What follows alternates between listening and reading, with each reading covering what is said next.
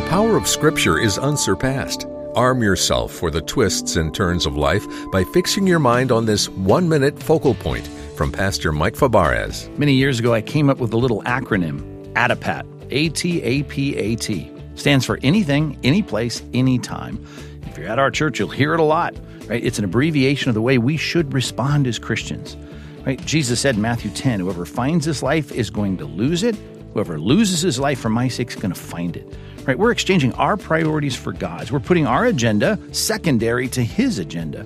We're asking that we'll do whatever it is that he wants us to do. We'll do it any place, any location he wants us to do it, and we'll do it at any time he wants us to. May God give us that perspective, that ATAPAT mindset, that ATAPAT lifestyle for the honor of Christ. Want more? Join Pastor Mike Fabarez each weekday on Focal Point to be equiped for life. Details at focalpointradio.org.